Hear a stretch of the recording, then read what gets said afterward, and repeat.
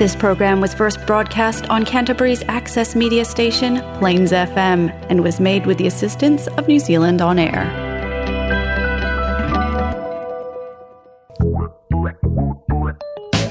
It's time for Bookenz.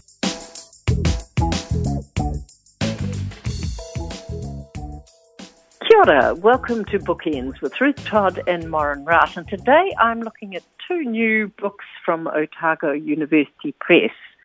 The Diaries of New Zealand-born and bred writer James Courage, and a new collection of poetry from Auckland poet Siobhan Harvey.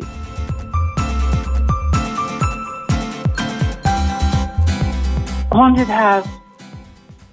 At night, the home turns to dark matter. Constellations spin at dusty windows. Stray cats prowl a lightless street. Veiled vehicles steal by. Belonging here is seized from TV flickers. The home electric with transmitted crisis.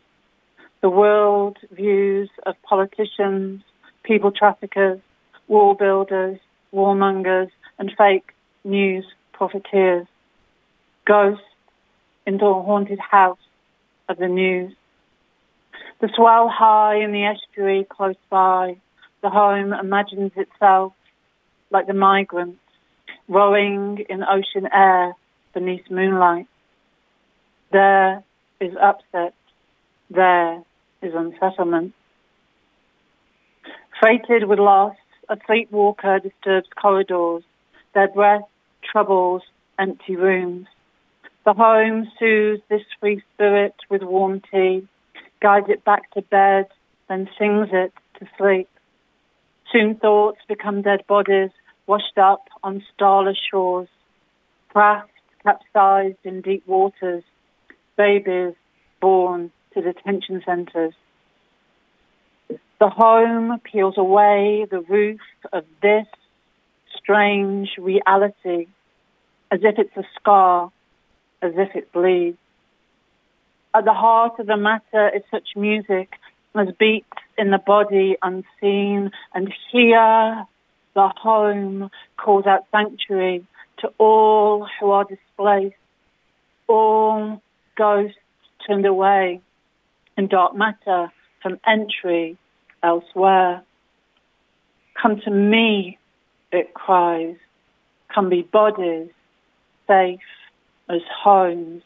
No politician, people trafficker, wall builder, warmonger, or fake news profiteer can haunt. That was Siobhan Harvey reading from her latest collection of poems, Ghosts.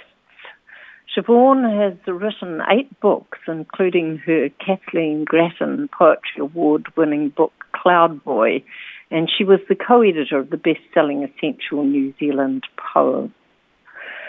She's won and been shortlisted for a number of poetry competitions. Many of the poems in this collection have already been shortlisted, listed, highly commended for some of the most prestigious prizes and awards, both here and overseas.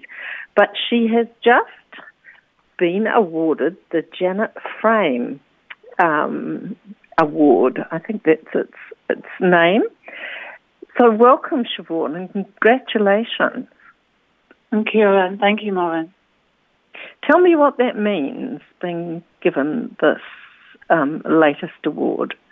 I think what it means to win, to be honoured with the Janet Frame Literary Trust Award for Poetry for 2021 is many things.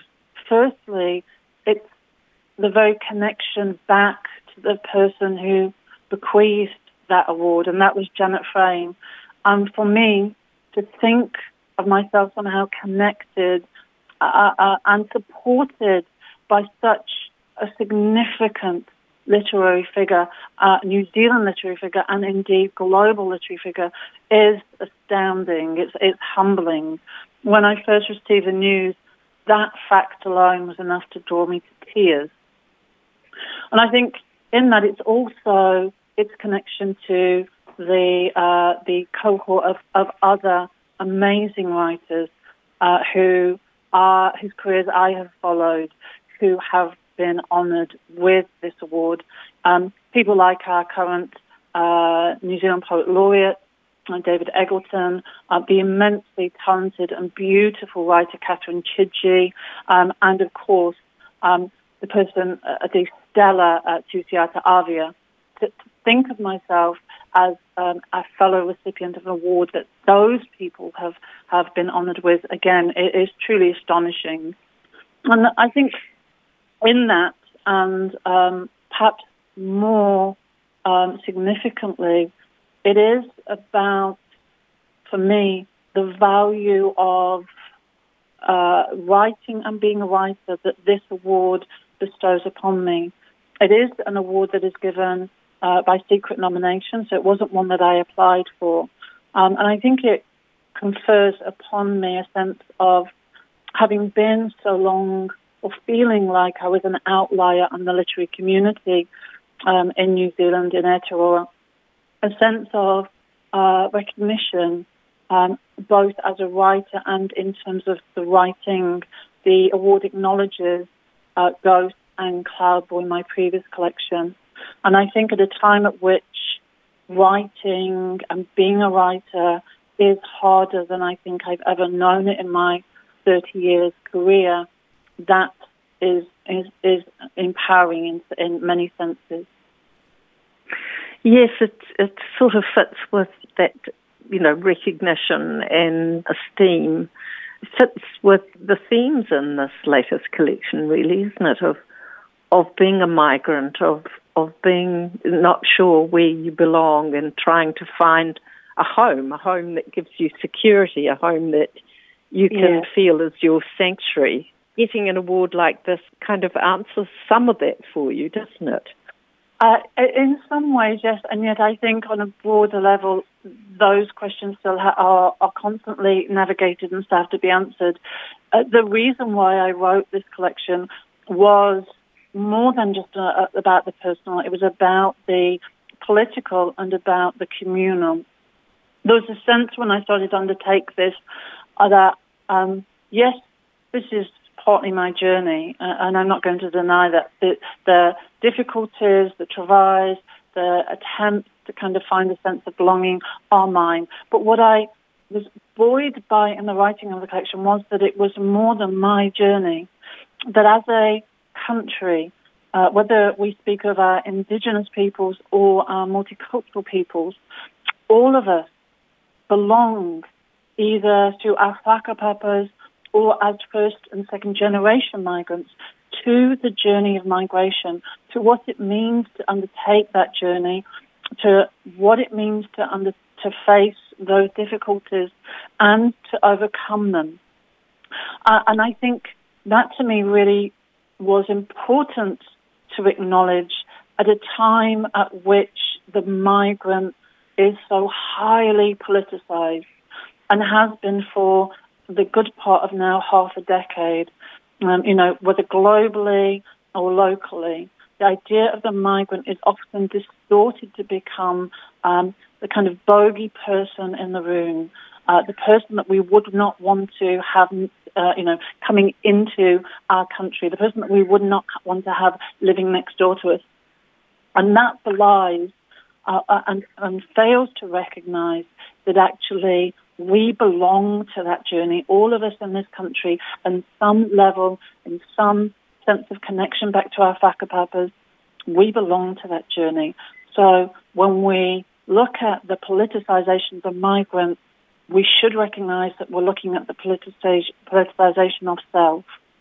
I think this would be a good time to put another, for you to read another poem, because this is the art that you exceed in, putting these thoughts and distilling them in a poem.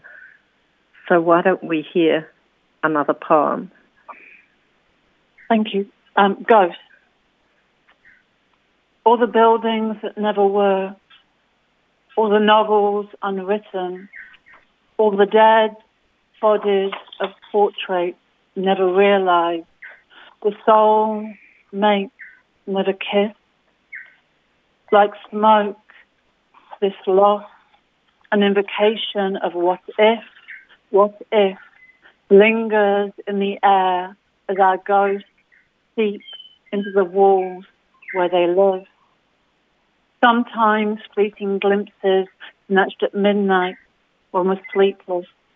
They haunt dark corridors where photographs hang, or rooms where old wallpaper, they decorate the heart of the home. But mostly they are lost to us like old lovers who promise passion and eternity rings which never materialize. Or they are friends never communicated with, never forgiven. Still, our ghosts exist for what is and what remains. Their disembodied faces watching over us from pictures of prize givings, childhoods gone, and funerals as we drift through our thin lives as if they're illusory, as if they're real. Siobhan, I don't imagine you sit down, on a particular day and say, right, my next book is going to be about ghosts and all the variations on that theme. Do these poems or these preoccupations that come into your poems, do they just emerge, evolve? How does that happen? For this book, which was quite different from Cowboy, for Cowboy, I was very motivated, and I did actually sit down and think, I have to write about that issue. I have to write about what it means to raise a gifted, neurodiverse child, and what it means for that child to belong in the world. This collection, Ghost, was different. You're right. I didn't sit down with a purpose other than I was mulling upon the notion of migrancy, particularly its politicization, and I knew also simultaneously that I start with the personal, and what was happening in my local community was there was a very large sense of upheaval due to a regeneration project in our area. And the regeneration project was done under very, erstwhile and completely understandable terms. It was about getting more houses built and so forth. But as I always think of the writer as the witness who has the ability to speak a truth. It might be their truth, or it might be a communal truth. And I think that's a duty that the writer has that belongs back to the Fourth Estate. The idea of the journalist, the writer, as someone who has to hold others to account and has to hold themselves to account. And what I was seeing while standing at my window, and what I was seeing in my neighborhood, was that the rich diversity of that community was disappearing overnight. And that, to me, rang a very big, symbolic, poetic, message in my head. There was something here about upheaval, about people having to journey elsewhere, having been made invisible, and just vanishing. And that conjoined with this sense of, turning on the news, the local news, BBC, the international news, BBC, and so forth, and seeing that also carried out in the migrant, what was called the migrant crisis, which to me was a loaded term, in the 2017-2018 in Europe, seeing those things and bringing them all together and thinking there is a story here. There's a story that is personal and belongs to me, and there's a story which is communal and belongs to our community, and there's a story here which belongs to Aotearoa, and then there's a story which also conjoins all that and belongs to a global sense of accountability, of understanding, of recognition. And so what once I had that, then I had a kind of structure, and I love structures. And so I could then use the structure to kind of start with the neighborhood, move outside to more global issues, return to the personal through section 3, and then go out again to global issues and I suppose the future. Where are we going with this? Which I kind of navigate through in section 4. Well, I think it's a remarkable collection. I can understand why the Dennett Frame Foundation have nominated you. I hope it will, well, I'm sure it will sustain and help you with a new collection. So let's finish with one more poem from this. Thank you, Maureen. Thank you for those generous words. So the last poem is the last poem in a section in part 3 of the book. The section is called My Invisible Remains, and the poem is My Last Memory of Home.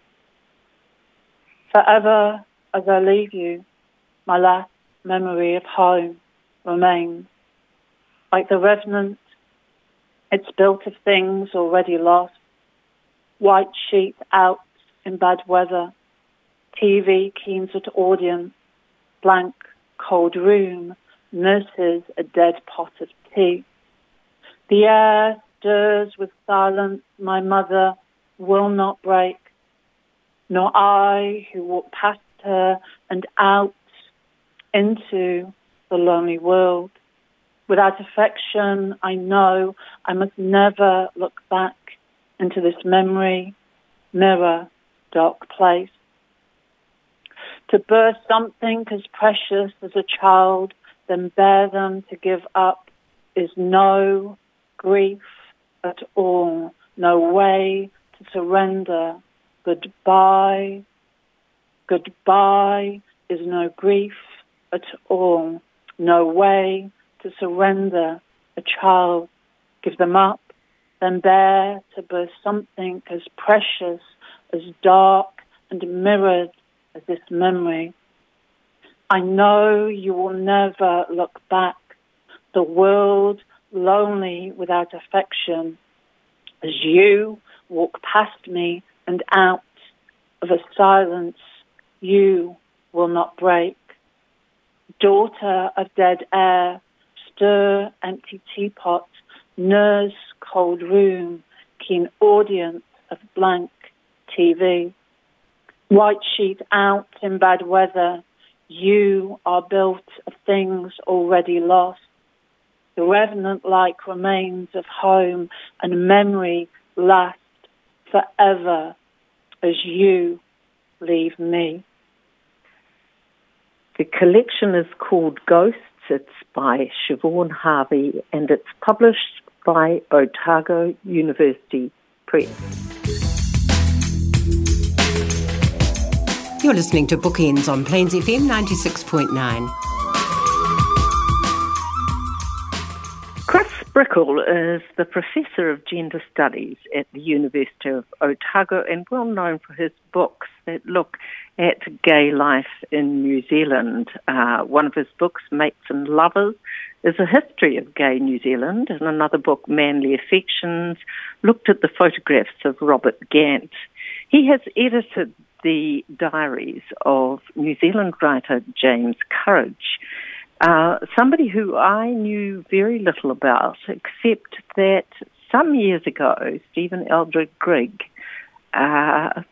put together, or was one of the people who put together a day called Courage Day. And I'm trying to remember what that was all about. But Chris, because of that, you better tell us who James Courage is and why his diaries are important.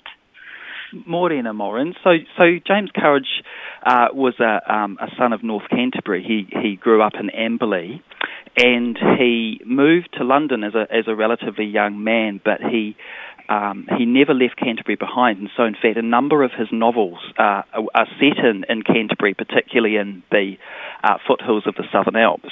So part of the body of work that's really interesting is the way that he evokes the landscapes, places and people of Canterbury. But he was also the author of the first published a gay novel by a New Zealander, and this is one of the reasons why Courage Day exists, because Courage Day was named after Courage, whose book A Way of Love was banned by the New Zealand authorities in 1961, and one of his grandmothers, Sarah Courage, wrote a book about her community, which also created a lot of fuss. So Courage Day is actually named after both James Courage and his grandmother, Sarah Courage. He was a prolific diarist, wasn't he? Which is always a great thing. if you're a writer and they're discovered and made available, because we can learn so much about a person and their life and how they conduct themselves, what's going on for them.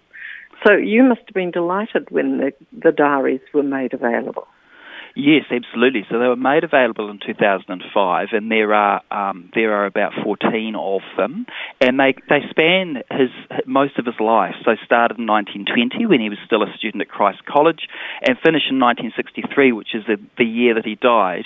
And they're very, very open about his own kind of life. So in terms of his family relationships, his sexuality, the troubles with his writing. He was a really good travel writer, so he evokes travel. From New Zealand to London and Argentina. He writes about the Blitz during the war. So he was a really versatile writer, writing across a range of different topics, across a lifetime, and in a way that didn't hide much about himself at all. So he wore his heart on his sleeve very much in these diaries. They're very, very intimate documents in that way. Were you expecting that when you came upon them? No, I wasn't really, because people of his generation, even in their own personal writing, don't tend to be incredibly forthright about their intimate lives, certainly not to the extent that Courage was. Of course, homosexuality was illegal at the time he was writing, so there was a degree of danger probably if he had his diaries discovered. That could have been a real problem. But he used them too as a kind of a personal kind of therapy in a sense, and so they are incredibly rich documents, and I had no idea what they would be like to read. As far as I know, I'm the first person who had looked at them, so that was pretty exciting. Must have been.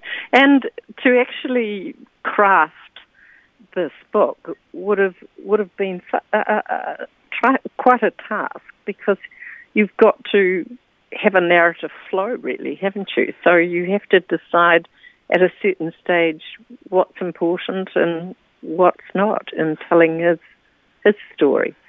That's absolutely right. So there are parts of the diaries where he interposes material that had to come out in order to keep that flow going. And the later parts of the diaries where he talks about his psychotherapy for his depression, they're really voluminous. There are 2 reams of A4 paper with writing on both sides, and so that needed trimming down. But interestingly, it didn't take the removal of too much material and too much of the diaries to keep that narrative flow going. He actually had a sense, amazingly, that these vast documents were actually quite coherent in terms of their flow for the most part. So that made it perhaps a less tricky exercise than it may have been. There were several points that, a lot of it, was very, it was intriguing, it was fascinating, it was, it kept me, spellbound. I think that's the right word, or at least, engaged. Maybe spellbound is going over the top, but definitely engaged. But there were a couple of quite poignant things that stood out for me. One is, they were both towards the end when he's documenting the analysis that he went through, where I think he said to his analyst that he had told a handful of people that he loved them, but said that no one had ever said they loved him back. Yeah, that's pretty. It's pretty sort of sad in a way, isn't it? He certainly had some very strong relationships and relationships that were very meaningful to him and to the other men involved too. But that's interesting, isn't it? And it surprised me somewhat, given the intensity of his relationships. Yeah, it was a bit of a shame. Yeah. The other thing that I really I didn't wonder about, was, again, when he was talking about the lifestyle that he'd chosen or had evolved of living in London, being supported by his father and family money, and taking up this life of being a writer, that he'd always felt somewhat guilty about.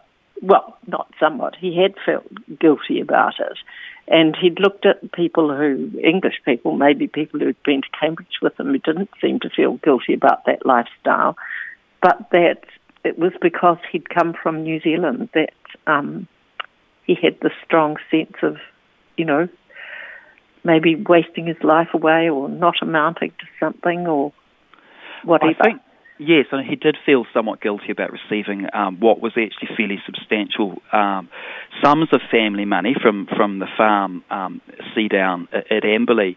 But I think it was really at the very end of his life, particularly when the number of people writing to him to talk about how wonderful they found his books in those last few years of his life, and he started to really feel that actually that had been worthwhile, that to his ongoing surprise, people were very positive about his work, and they said that it had changed their own lives, particularly A Way of Love, and I think that was a really positive thing for him. But yeah, as you suggest, for a long, long time, he wasn't feeling quite worthy in a way, and it took him a long time to establish his writing career. Early on in the 1930s and early 40s, almost all of the manuscripts he submitted to publishers were rejected, so it actually took him a long time to find his feet as a writer too. What would you like to be the outcome of this book? That we rediscover him as a writer, that his work is republished? I would love to have Courage rediscovered. I mean, he's very much a contemporary of Charles Brash and Frank Sargison, and all three men knew each other and had high regard for one another, but he's very much that figure who sort of dropped out of the canon, I think. But he was such a lively writer and such a persuasive writer that I think it would be fantastic to have his work looked at again, and for his place in that literary canon to be cemented in, I think. Well, I think you've done a remarkable job with this book, and the fact that Newsroom, thanks to Steve Braunius, has given you a whole week was great. Of various reviews and writing. I think you're well on the way to having him his place recognised in the New Zealand canon. Thanks, Moran. It's it is certainly nice to have him out there, but maybe a little hard to get hold of his book during lockdown. But I know Scorpio in Christchurch have quite a few copies, and so that's probably a good way for people to order and read the wonderfulness that is James Courage. Well, that's a really good plug. So I hope those listening go straight to Scorpio online, or maybe on foot at some stage, and track him down. Thank you for your time, Chris, and thanks you for all the work you've put together in editing these diaries. The book is called James Courage Diaries, edited by Chris Brickell, and it's published by Otago University Press. Thank you, Chris. Thanks, Maura.